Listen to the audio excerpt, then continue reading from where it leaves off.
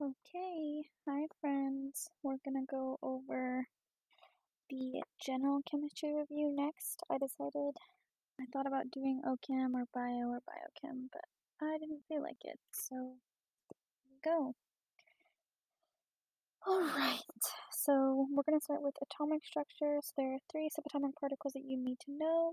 Protons are found in the nucleus of an atom. Each proton has an amount of charge equal to the fundamental unit of charge, so 1.6 times 10 to the negative 19 coulombs. And this is either +1 or +1 for the proton. And they have one atomic mass unit for a proton mass, and the atomic number of an element, or Z, is equal to the number of protons found in an atom of the element. So it acts as a unique identifier because elements are defined by the number of protons they have. All atoms of a given element have the same atomic number, but they don't have the same mass, aka isotopes. Neutrons are neutral, no charge. They have a little bit slightly larger mass than the proton, and they compose the nucleus with protons.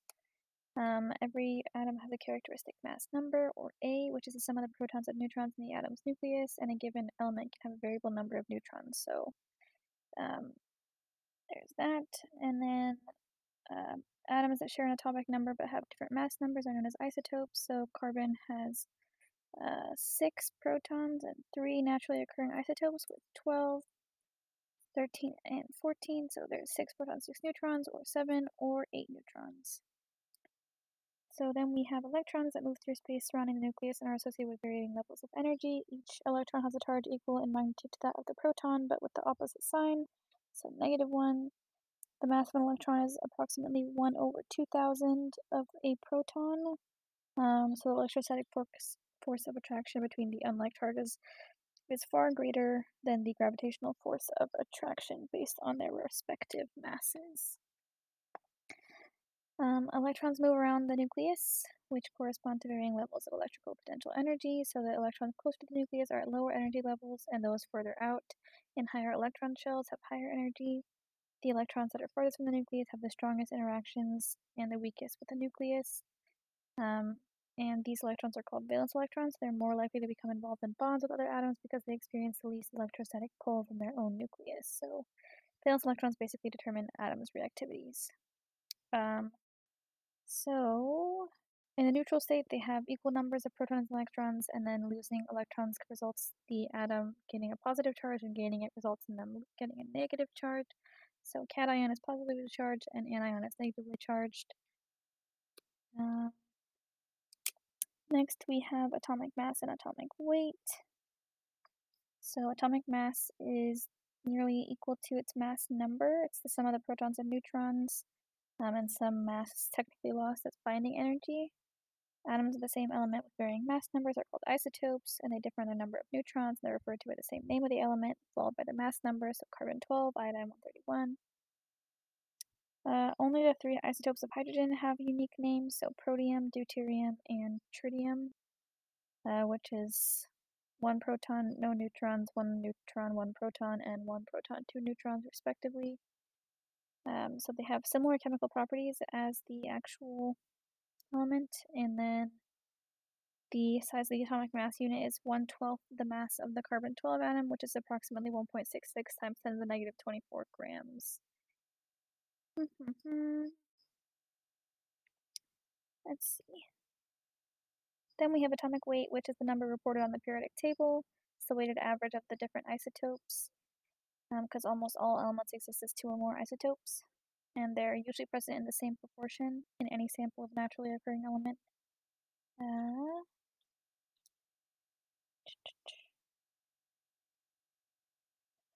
So atomic weight is both the mass of the average atom of that element and also the mass of 1 mole of the element. So a mole is a number of things like atoms, ions, molecules equal to Avogadro's number, which is 6.02 times 10 to the 23rd.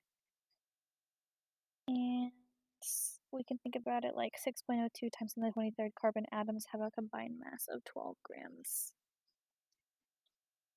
We can go on to Rutherford, Planck, and Bohr. So Ernest Rutherford provided evidence that an atom has a dense, positively charged nucleus that accounts for only a small portion of the atom's volume. Before that, Planck developed the quantum theory, proposing that energy emitted as electromagnetic radiation from matter comes in discrete bundles called quanta, and the energy of a quantum is given by the Planck relation, E equals hf.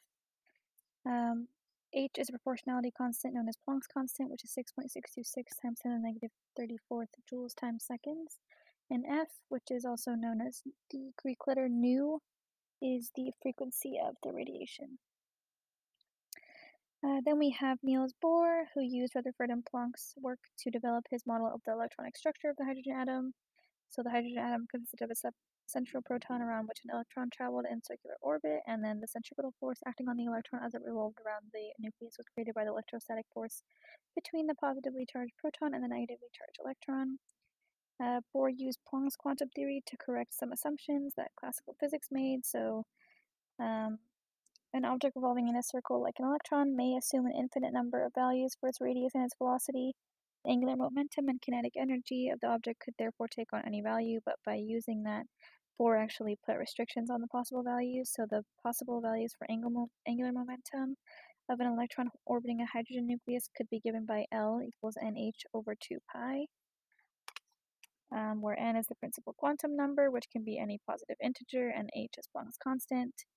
And the only variables, principal quantum numbers of the angular momentum, changes only in discrete amounts with respect to the principal quantum number. So that's like quantized angular momentum and quantized energy kind of connected. Then there's also the angular momentum values used in the energy of the electron to get the equation E equals negative R sub h over n squared, where R sub h is the experimentally determined Rydberg unit of energy, equal to 2.18 times 10 to the negative 18th joules per electron, or joules over electron. So the energy of the electron changes in discrete amounts with respect to the quantum number, and a value of 0 energy was assigned to the state in which the proton and electron are separated completely, so there's no attractive force. So the electron in any of its quantized states in the atom will have an attractive force toward the proton, represented by the negative sign. And the only thing the energy equation is saying is that the energy of an electron increases and becomes less negative the further out from the nucleus that it's located, so increasing n. So while the magnitude of the fraction is getting smaller, the actual value that it represents is getting larger and becoming less negative. So Bohr also described the structure of the hydrogen atom as a nucleus with one proton forming a dense core around which a single electron revolved in a defined pathway or an orbit at a discrete energy value. So if you can transfer an amount of energy exactly equal to the difference between one orbit and another, this could result in the electron jumping to a higher energy one. And these orbits have increasing radii, so the orbit with the smallest, lowest energy radius was defined as the ground state, so n equals 1. The ground state is the state of lowest energy in which all electrons are at the lowest possible orbitals, and in Bohr's model, the electron was promoted to an orbit with larger radius or higher energy, which means that it was in the excited state. So that means at least one electron has moved to a subshell of higher than normal energy. And yeah, that's about all about that I want to talk about. So electrons aren't restricted to specific pathways, but they are localized in certain regions of space. And this is useful for explaining atomic emission and absorption spectra. So as electrons go from lower energy level to a higher energy level, they get AHED, they absorb light, they get to a higher potential, they are excited, and they're distant from the nucleus. So at room temperature, majority of atoms are in ground state, but when they get excited, either by heat or other energy forms, sealed excited states, they can do that briefly, and then they'll return rapidly to the ground state, which results in the emission of discrete amounts of energy in the form of photons. The electromagnetic energy of these photons can be determined using the following equation. So E equals hc over lambda, where h is Planck's constant, c is the speed of light in a vacuum, 3.00 times 10 to the 8th meters per second, and lambda is the wavelength of the radiation. So this is just a combination of the two other equations, E equals hf and c equals s lambda. For h nu and lambda nu, so on and so forth. So the electrons can be excited to two different energy levels. When these electrons return to their ground states, they'll emit a photon with a wavelength characteristic of the specific energy transition it undergoes. And these energy transitions don't form a continuum, but they're quantized to certain values. So the spectrum is composed of light at specified frequencies, also known as a line spectrum, where each line on the emission spectrum corresponds to a specific electron transition. And each element can have its electrons excited to a different set of distinct energy levels, so they each have a unique atomic emission spectrum, which is like a elemental fingerprint. The Bohr model also explained the atomic emission spectrum of hydrogen, so it's the simplest one. The group of hydrogen emission lines corresponding to transitions from energy levels of n greater than or equal to 2 to n equals 1 is known as the Lyman series, and the group corresponding to transitions from n energy levels n is greater than or equal to 3 to n equals 2 is known as the Balmer series and includes 4 wavelengths in the visible region. The Lyman series has larger energy transitions than the Balmer series, so it has shorter photon wavelengths in the UV region of the electromagnetic spectrum. The Paschen series corresponds to transitions from n is greater than or equal to 4 to n equals 3. And yeah, the energy associated with the change in the principal quantum number from a higher initial value to a lower final value is equal to the energy of the photon predicted by Planck's quantum theory. So we can derive this equation that E equals R sub h times 1 over n initial squared minus 1 over n final squared. So basically the energy of the emitted photon corresponds to the difference in energy between the higher energy initial state and the lower energy final state. So when we have an electron excited to a higher energy level, it must absorb the exact right amount of energy to make the transition, so it results in energy absorption at specific wavelengths, and in addition to a unique emission spectrum, this means that every element has a characteristic absorption spectrum. So they correspond exactly to the wavelengths of emission because the difference in energy between levels remains unchanged, and identification of elements in the gas phase requires their absorption spectra.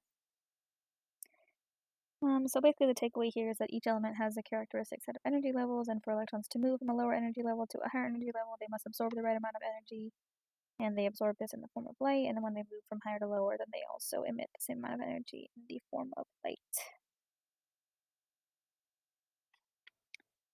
Okay, so we'll move on to quantum mechanical model of atoms. So Bohr's model basically ended up being inadequate to explain the structure and behavior of atoms containing more than one atom, or more than one electron. It couldn't take into account the repulsion between multiple electrons surrounding the nucleus, so we have to think about something better than that. So Bohr thought that electrons follow a clearly defined circular pathway or orbit at a fixed distance from the nucleus, whereas modern quantum mechanics has shown that this is not the case. They're localized within regions of space around the nucleus called orbitals, and the best that we can do now is just describe the probability of finding the electron within a given region of space surrounding the nucleus. It's impossible to pinpoint exactly where it'll be at any given moment in time, expressed by the Heisenberg uncertainty principle. So you can't simultaneously determine with perfect accuracy the momentum and the position of an electron. So the electron has to stop, which would remove its momentum, or we would have to have it moving, which changes its position. So that's like a big paradox. So modern atomic theory proposes that or postulates that any electron in an atom can be completely described by 4 quantum numbers, NL, M sub L, and M sub S, which is according to the or there's also, according to the Pauli exclusion principle, no 2 electrons in a given atom can possess the same set of the 4 quantum numbers. So the position and energy is described by its quantum numbers are known as its energy state. The value of n limits the values of L, which in turn limit the values of M sub L. So for a given value of n, only particular values of L are permissible, yada yada yada. So the values of quantum numbers qualitatively give information about the size, shape, and orientation of the orbitals. And let's get into it. So the principal quantum number is n. It's the quantum number used in Bohr's model that can take on any positive integer value. The larger the integer value of n, the higher the energy level and the radius of the electron shell. And within each shell, there's a capacity to hold a certain number of electrons given by maximum number of electrons within a shell equals 2n squared, where n is the principal quantum number. The difference in energy between two shells decreases as the distance from the nucleus increases because the energy difference is a function of 1 over n sub I squared minus 1 over n sub f squared. So then we have the azimuthal quantum number, which is the angular momentum quantum number designated by L. It refers to the shape and number of subshells within a given principal energy level, and it's important because it has important implications for bonding and bond angles. For any given value of n, the range of possible values for L is 0 to n minus 1. So the first principal energy level, n equals 1, you can only have value 0 for L. And the second with n equals 2 is you can only have the values of 0 and 1. So a better way to remember this is that the n value tells you the number of possible subshells. So if there's only one subshell in the first principal energy level, then there are two subshells in the second principal energy level, and then so on. Then there's a spectroscopic notation, which is the shorthand representation of the principal and azimuthal quantum numbers. The principal quantum number represents a number, but the azimuthal quantum number is designated by letters. So the L equals 0 subshell is called S, the L equals 1 subshell is called P, the L equals 2 is called D, and the L equals 3 is called F. So an electron in the shell n equals 4 and subshell L equals 2 is said to be in the 4D subshell. And the capacity to hold a certain number of electrons is 4L plus 2. That's the maximum number of electrons within a subshell. So the energy of the subshells increase with increasing L value, but the energy of the subshells from different principal energy levels may overlap, so the 4S subshell can have a lower energy than the 3D subshell. Next, we're going to look at the third quantum number, the magnetic quantum number, m sub L. This specifies the particular orbital within a subshell where an electron is most likely to be found at a given moment in time. Each orbital can hold a maximum of 2 electrons. The possible values of m sub L are the integers between negative L and plus L, including 0, so the S subshell with L equals 0 limits the possible m sub L values to 0 because there's a single value of m sub L and there's only one orbital in the S subshell. Then with the P subshell with L equals 1, this is limiting the possible m values to a negative 1, 0, and 1. There's 3 orbitals in the P subshell, and then we have the D subshell has 5, negative 2 to 2, so on and so forth. So the shape of the orbitals is dependent on the subshell in which they're found. In the S, they're spherical. In the P, they're dumbbell-shaped. And they align along the x, y, and z axes, and they're often referred to as P sub x, P sub y, P sub z. And the first 5 are demonstrated. Oh, I can see that, but you cannot. And yeah, we're not going to get into D or F.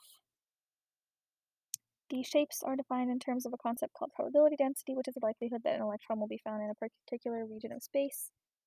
So if 2p has 3 orbitals, and each orbital can have 2 electrons, and you can have 6 electrons added into the filling of the 2p orbitals, and as atomic number increases, so does the number of electrons.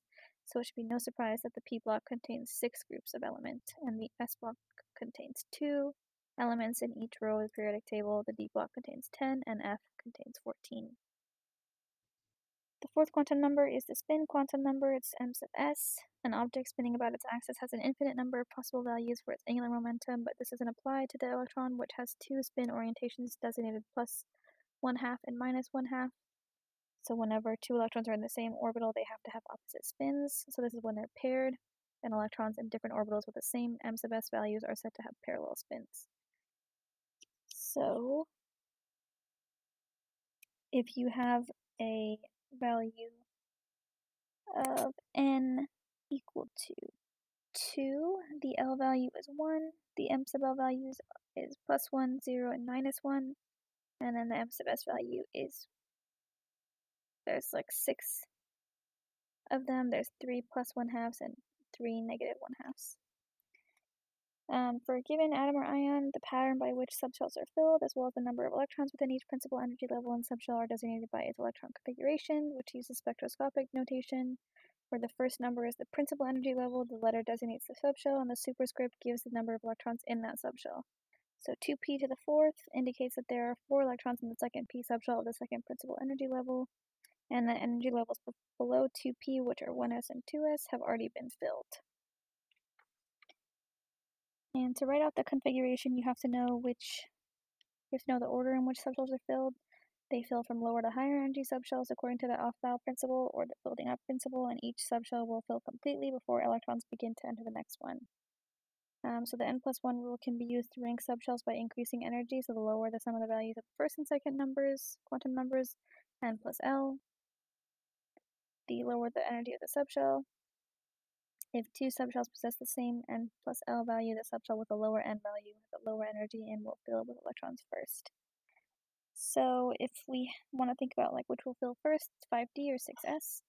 5D has n equals 5 and L equals 2, so n plus L is 7. For 6S, n equals 6 and L equals 0, so n plus L equals 6, so the 6S subshell has lower energy and will fill first. Okay. You can also just read the periodic table, but that's up to you. Electron configurations can be abbreviated by placing the noble gas that precedes the element of interest in brackets, so any element in period 4 starting with potassium can be abbreviated with bracket AR for argon bracket. But how do you write the electron configuration for an ion? So anions have additional electrons that fill according to the same rules. So fluorine is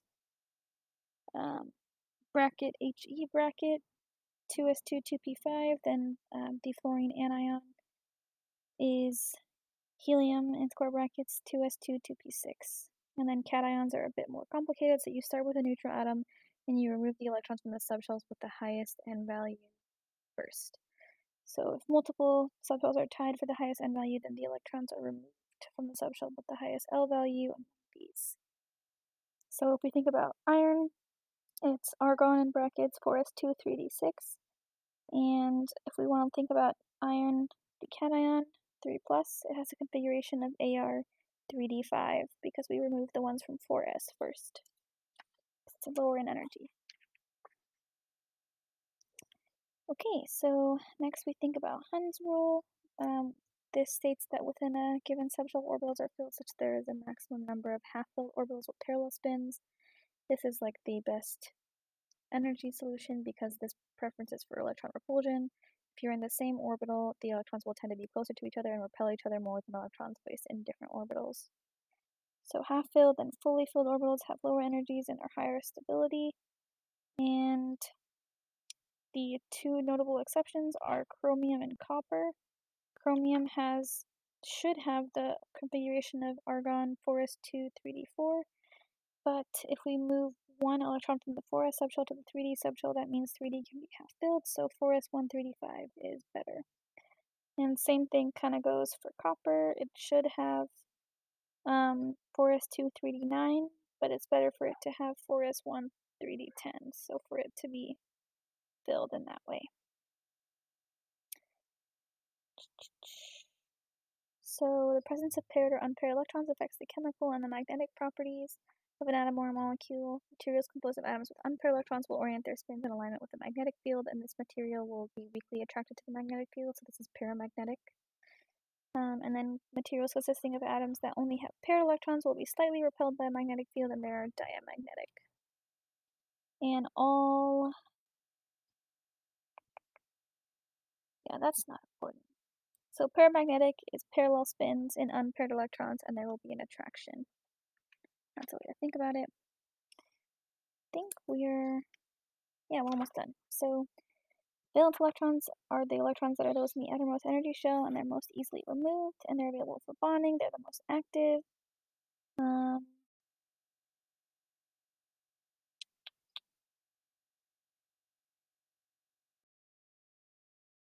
Yeah. Now we'll go over the concept summary real quick. So subatomic particles, a proton has a positive charge and a mass around 1 AMU, a neutron has no charge and a mass around 1 AMU. Electron has a negative charge and negligible mass. The nucleus contains the protons and neutrons, while the electrons move around the nucleus.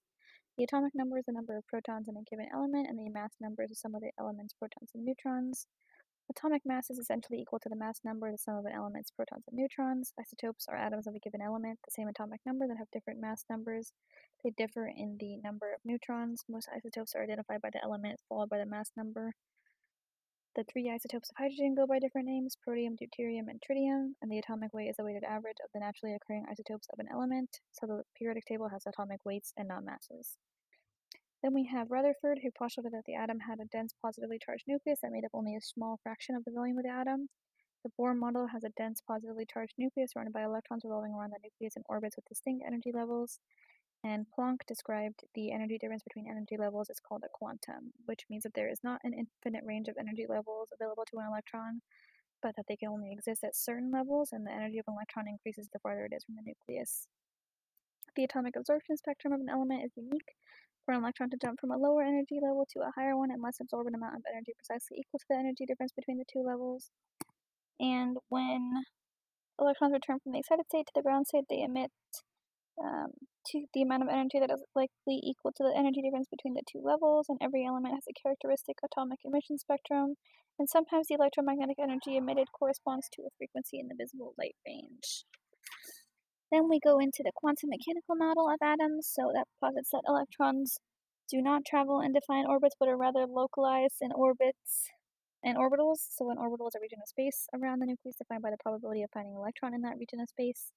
The Heisenberg uncertainty principle states that it's impossible to know both the position and the momentum of an electron at exactly the same time. There are 4 quantum numbers which completely describe the electron in an atom. The principal quantum number n is the average energy of a shell. The azimuthal quantum number L describes the subshells within a given principal energy level, so SPDF. The magnetic quantum number M sub L specifies the particular orbital within a subshell where an electron is likely to be found at a given moment in time. The spin quantum number M sub S indicates the spin orientation plus or minus 1/2 of an electron in an orbital.